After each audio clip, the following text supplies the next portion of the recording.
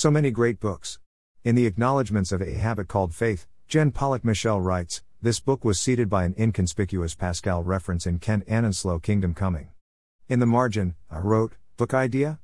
I tracked down the reference and tucked it away for several years. Books are like that. A book references a second book written centuries before. The idea from that earlier book lays dormant. Eventually, it becomes its own book. The idea contained in a book is like a seed, one is enough to change one's life, or sometimes even the world. I'm a big believer in books. For the price of a few dollars, we can access the mind of some of the best thinkers who've lived. We can buy commentaries from top Bible scholars. We can revisit centuries long ago and places far away. We can see through someone else's mind. I like movies too, but I rarely hear someone say that a movie based on a book is better than the book itself. The only problem with books is that so many good ones exist. How can we choose which ones to read? My system. I've started keeping 2 lists of books in my bullet journal. A priority list, with books I must read. A non-priority list, with books I'd like to read. On the priority list, I put an asterisk beside the really important books I want to read soon. Everything else goes on my non-priority list. I tend to be an impulsive reader. But then I wonder, why am I reading this book when I have so many better ones waiting?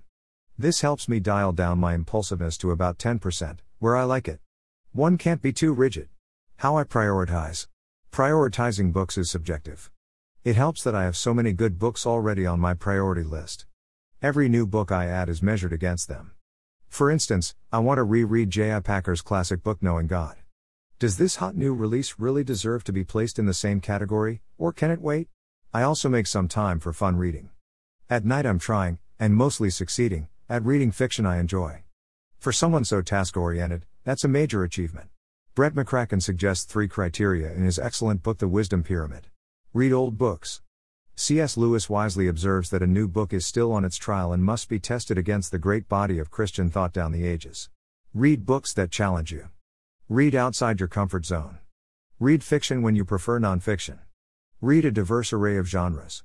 Read books by people whose lives and perspectives are different from yours. Read books you enjoy. In other words, read for delight. That seems like good advice to me. It's also worth figuring out how many books you can reasonably read in a year without rushing.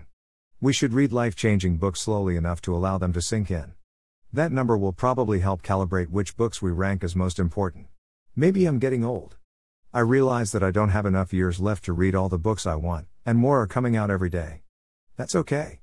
I'll just keep prioritizing, reading, and enjoying.